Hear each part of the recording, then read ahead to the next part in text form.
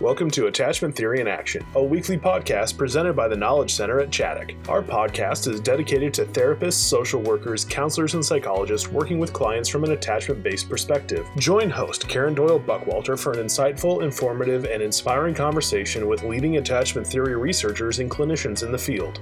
Today, Karen concludes her two-part discussion with Lisa Qualls on a parent's perspective on trust-based relational intervention. Hey everybody, it's Karen Buckwalter here from Chaddock. Welcome back to the Attachment Theory in Action podcast. So my guest for today is Lisa Qualls, and she recently co-authored a book, The Connected Child, with the late Karen Purvis. It was a project that they were working on throughout Karen's illness and ended up being able to finish. So something that's really special about the book is it's one of the final things that Dr. Purvis contributed to. And I want to tell you a little bit about Lisa. She's the parent of 12 children by birth and adoption, and sometimes has other children in her home through foster care. She also has a blog called One Thankful Mom, and she's often a speaker at events for foster and adoptive parents. And she wanted to write this book with Dr. Purvis to kind of look at, from a parent perspective, how she has implemented TBRI in her family. So again, it's called The Connected Parent, Real Life Strategies for Building Trust and Attachment. And I'm looking forward to sharing this interview with you. Join the Knowledge Center for an experiential workshop designed to support successful engagement of parents in the child therapy process. Karen Doyle Buckwalter will be joined by Daphne Lender for the other half of the equation, engaging parents in child therapy. This two-day workshop on April 28th and 29th will focus on how to identify parents who need more focused work, how to set goals for the parent, how to help parents initiate relationship repair, and more areas to help the child, parent, and therapist get the most out of the therapy session. Registration is now open. For more information or to register for the workshop, head to tkcchaddock.org. So Lisa, it's so good to have you here again and to continue our conversation about your book, The Connected Parent. So thanks for continuing. Well, thank you for having me. It's great. Yeah, so one of the things I wanted to talk with you about that you do such a wonderful job of talking about in this book is sensory needs of kids. And so, you know, anybody who's familiar with TBRI knows that understanding sensory processing disorder and sensory needs is a big part of it. In fact, when I first met Dr. Purvis, it was before TBRI was even a thing. I actually first met her presenting many years ago at a conference where she was presenting with another person. And it was the sensory things that she was talking about that really caught my ear, my attention, because I had heard, like, I think there's a lot of overlap with different understanding of attachment and trauma and what children need. But that sensory piece, I feel like she was talking about that in some very specific ways. So I love that you wrote about that in the book, but I also love how you didn't just talk about it as this other issue floating around out there, but you tied it into how it impacts attachment. Yes. Well, I remember so anything you want to say about sensory and attachment, whatever. Okay.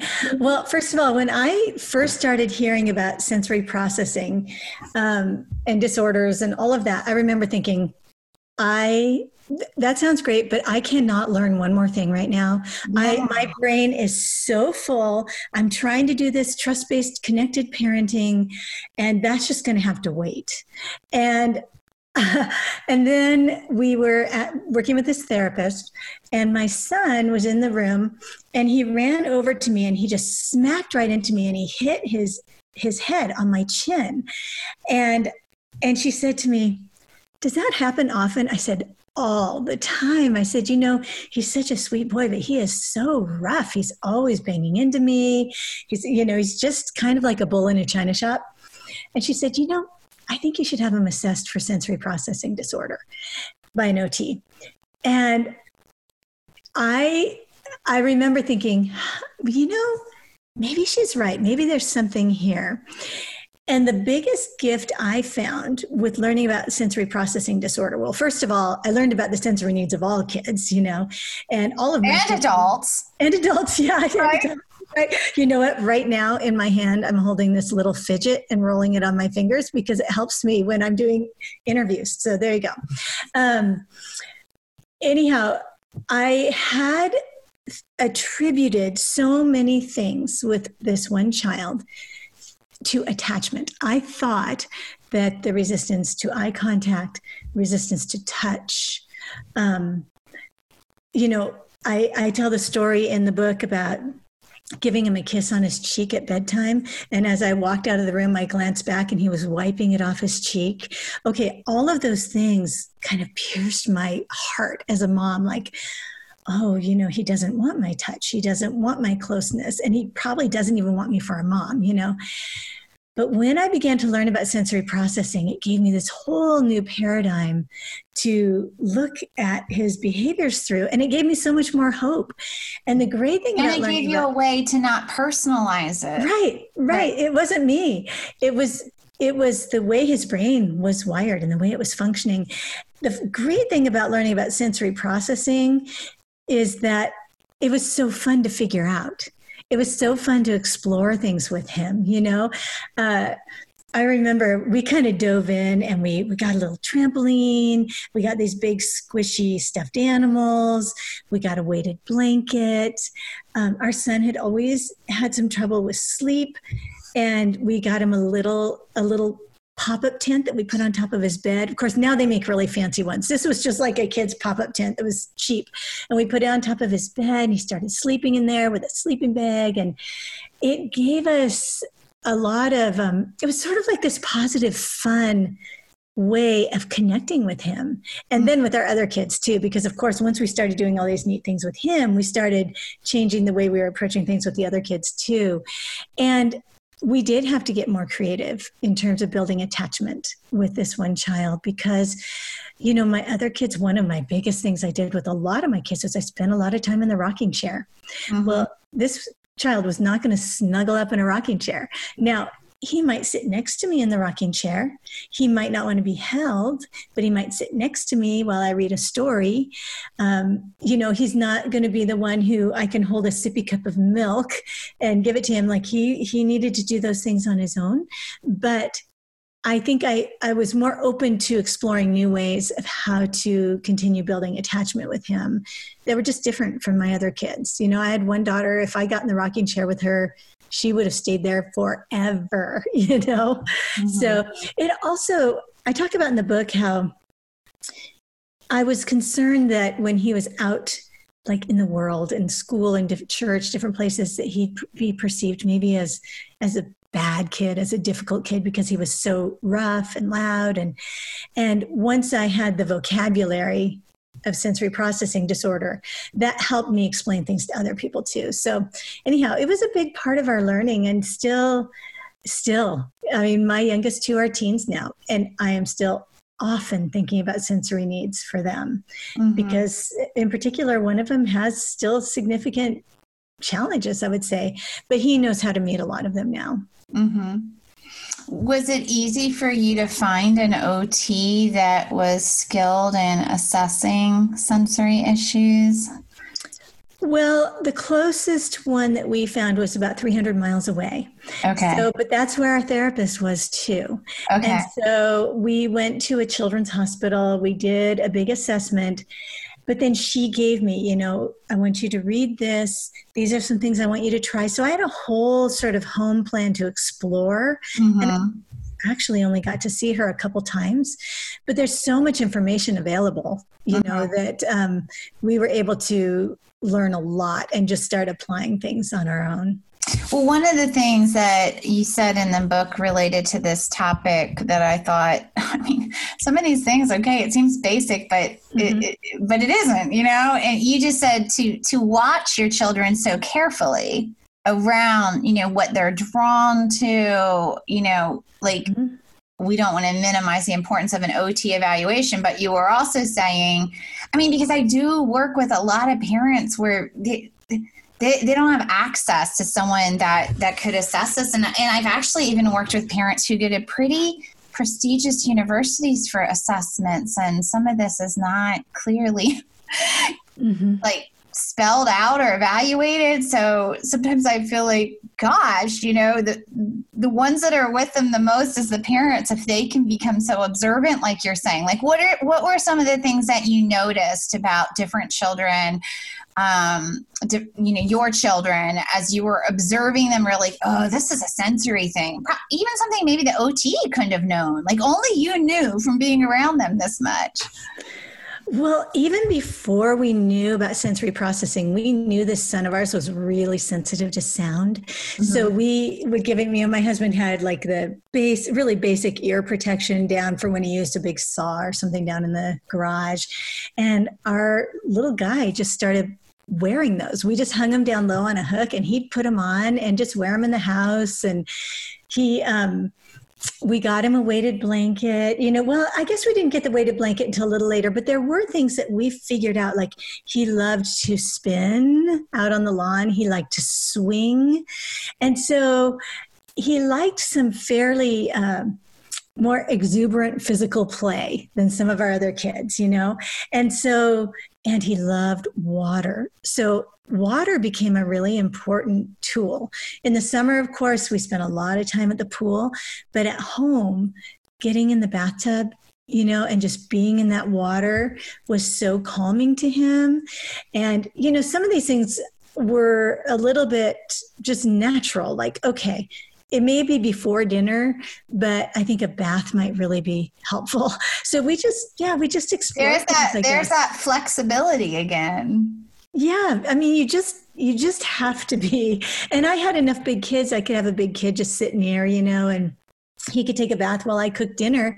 And that made dinner so much easier, And one of our daughters, she really loved a lot of spicy foods. And, I think a lot of parents might have said, hey, that's too much, that you don't need that. Maybe my old self would have done that. Like, okay, you can have this much hot sauce, but come on, let's be reasonable. Well, with her, there was no such thing as too spicy. Like it was right to her to have it be really hot and spicy. And so we just let her put a lot of, spices on everything that she wanted. It was totally fine. But again, before with my earlier crew of kids, I was not as flexible about food and I had to learn to be. And sometimes parents will choose hills to die on that we really have to remember what's important. And I really encourage parents to let go of the things that don't really matter all that much and focus on the things that do. Mm-hmm. And so you even just now used the words, you had the old you might have done this. How did you let go of the old you?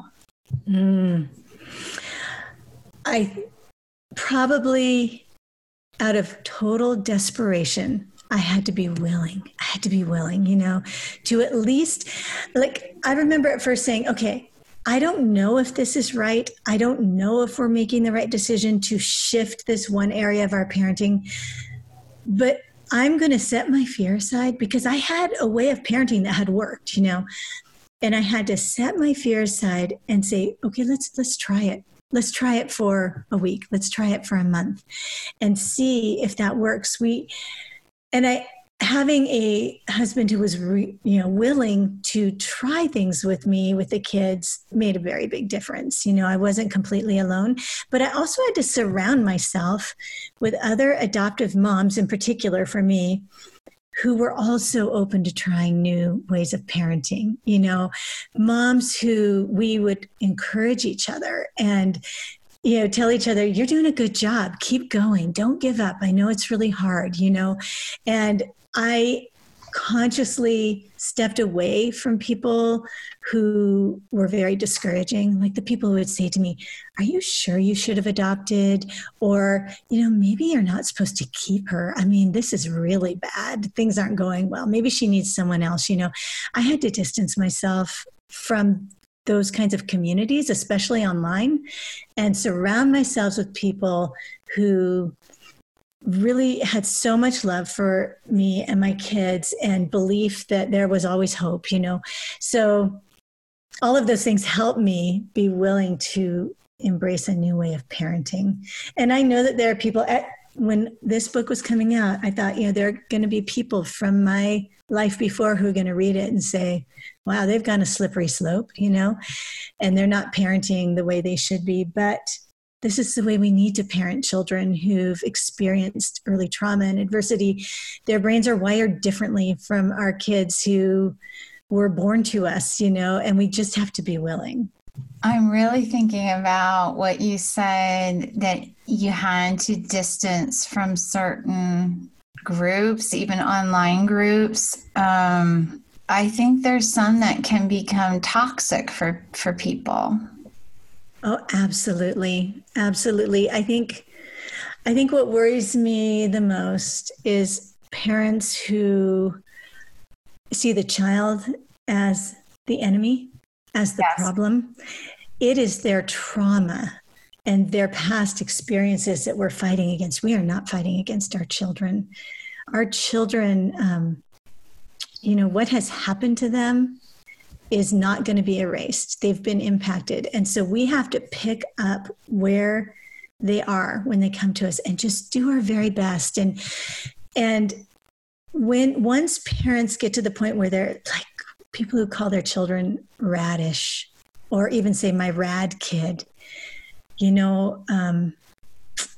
it's hard to reverse all of that. It can be done, but parents have got to not make the child the enemy.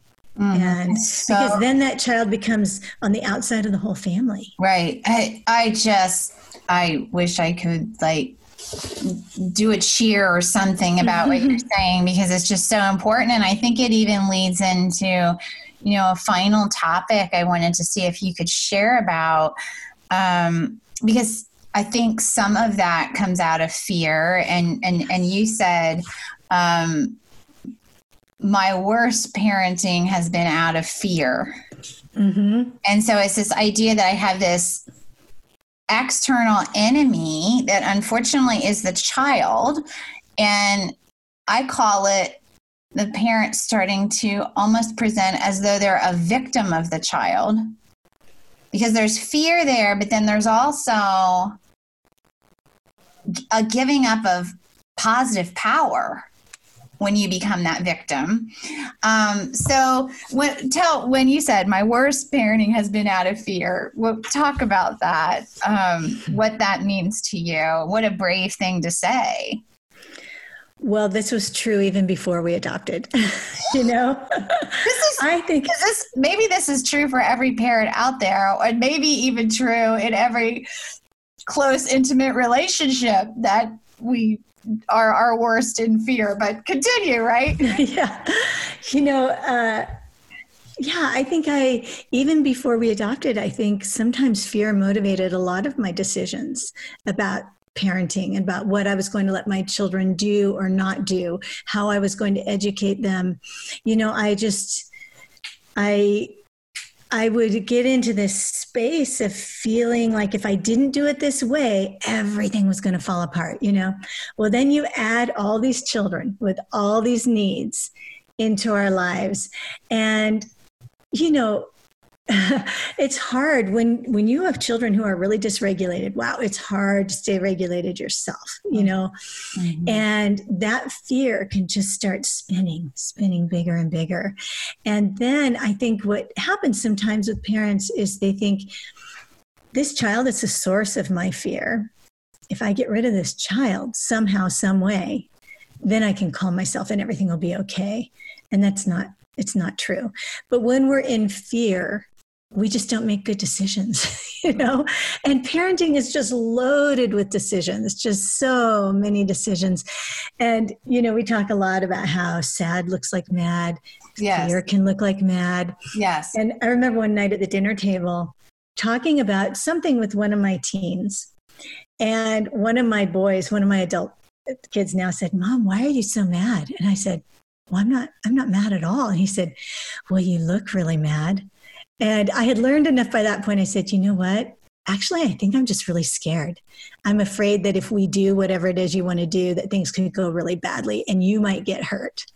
And that was such a teaching moment for me to have my teenage son pointed out to me, you know? Yeah. So yeah, I think decisions made in fear definitely have brought about my worst parenting. I sometimes forget. I mean, my oldest now is 33. My kids range from 33 to 13. And sometimes I forget, you know, they're on this journey to becoming adults and their lives, and they're going to make mistakes and I'm going to make mistakes, but we need to calm down. I need to calm down as the mom and trust that everything's going to be okay. You know, there are no disasters waiting to befall us most of the time. You know, yes, we might make a decision that doesn't end up working out very well, but I don't need to sink into fear. I need to have some confidence in myself, in my kids, for me as a person of faith, that I need to make my decisions from a place of peace and not fear. Mm-hmm. Mm-hmm. Yeah. Yeah. I think it's so important what you're saying. You know, sometimes I say, you know, how we talk about the different levels of the brain, and we can't have everybody go back brain. I mean, you know, so somebody's got to stay out of that, you know, fight, flight, fear response. And it's so easy to jump in there with your child rather than be able to co-regulate, instead amplify the negative affect. Right. And I think the co-regulation, once parents understand that I have to be calmed in order to help my child calm, I think then we have a reason besides just wanting ourselves to feel better, but we have a reason like, oh, okay, if my heart's racing, if I'm feeling like this, if I'm moving really fast and all of these things, then I can't calm my child. So sometimes I just have to step out of the room and do some slow, deep breathing, you know, to bring myself into some regulation in order to help my child regulate. The other thing that really helped me was learning about, I think it's Dr. Bruce Perry who talks about activities that are rhythmic, repetitive, and relational equal regulation. That helped me so much. So sitting in a rocking chair with my child wasn't just good for my child. I was regulating too. You know, that rocking, that repetitive motion, we could calm together. We could co-regulate, you know. And I think about a lot with my husband even, you know, like when I'm a little bit keyed up. Just the other day, he put his arms around me and he was hugging me, but he was kind of gently rocking me back and forth. And all of a sudden the words came to me, rhythmic, repetitive, relational, you know, because it was working. It was making me feel calmer. So yeah, I think learning these regulation techniques for ourselves is super useful. Yeah. And you know, like you're saying, bringing both of you into, you know, right, a more regulated state. So important, what you're talking about. Oh, well, this is so good. I really, I'm excited for you. And when did the book actually release? It came out July 7th. Okay. And the audiobook released just a couple days later. We're getting really good feedback on that too. Actually, the book's doing fantastic. And the audiobook I got to read myself, which was the best because I'm telling my family's own stories. And, you know, people are really liking the way the framework of the book is, in that every chapter starts with my stories and then Dr. Purvis's teaching and then my stories at the end. So like it's a real life. The subtitle is Real Life Strategies for Building Trust and Attachment, because I'm talking about how I really actually use these tools in my family. And sometimes I didn't do it well and I didn't do it right, but I just kept learning and trying. The other thing, the Harvest House created a study guide. So for practitioners who want to work through this book with their clients, or if they have groups, there's a free study guide that they, right now it's not on my website yet, but they can email me if they're interested and I will get that to them and they are welcome to use it. And so what is your, we can put it in some notes, but just if you want to go ahead and say your email for folks, that would be great too. Yes, my email is lisa@onethankfulmom.com. Great. So, and my website is One Thankful Mom. I also want to mention that I have a private small membership group just for moms, adoptive and foster moms. And we do a lot of this deep exploration and a lot of compassionate care for one another in that group. And that is possibly my very favorite thing I do, is support moms, because they come depleted and discouraged. And we have a fair number of adoption professionals in that group because they have no place where they can really be honest and get the kind of support they need, because they're out there serving their communities, Mm-hmm. So it's a beautiful thing, and I love it. Well, that's a wonderful resource to know about. And I think, we're learning as we've gone through the COVID pandemic, so many things, so many ways to support each other, even online, because that's, part of what I was asking was, where did you have to go to get these resources? And, mm-hmm. Because that is such an issue sometimes. And with online ways of doing this and groups like you're talking about, I think that's so important, and that they're vetted, because as we said earlier, there are some of those groups that make things worse rather than better. Right. Really, to be quite honest. So, well, Lisa, I want to thank you so much for being on the podcast and for all the work you put into this book and the message that you're sharing and the resources you share. So thank you for being a guest. Well, thank you so much for having me. It's really an honor. Thank you for joining us for this edition of Attachment Theory in Action. Please follow our site, tkcchaddock.org, or subscribe on Apple Podcasts, Google Play, Spotify, or Podbean for future podcasts. If you enjoyed our podcast, please leave a review and share with your professional network. For additional resources, training opportunities, and blogs, please log on to tkcchaddock.org. We hope you'll join us again as we continue to explore the world of adoption, trauma, and attachment theory.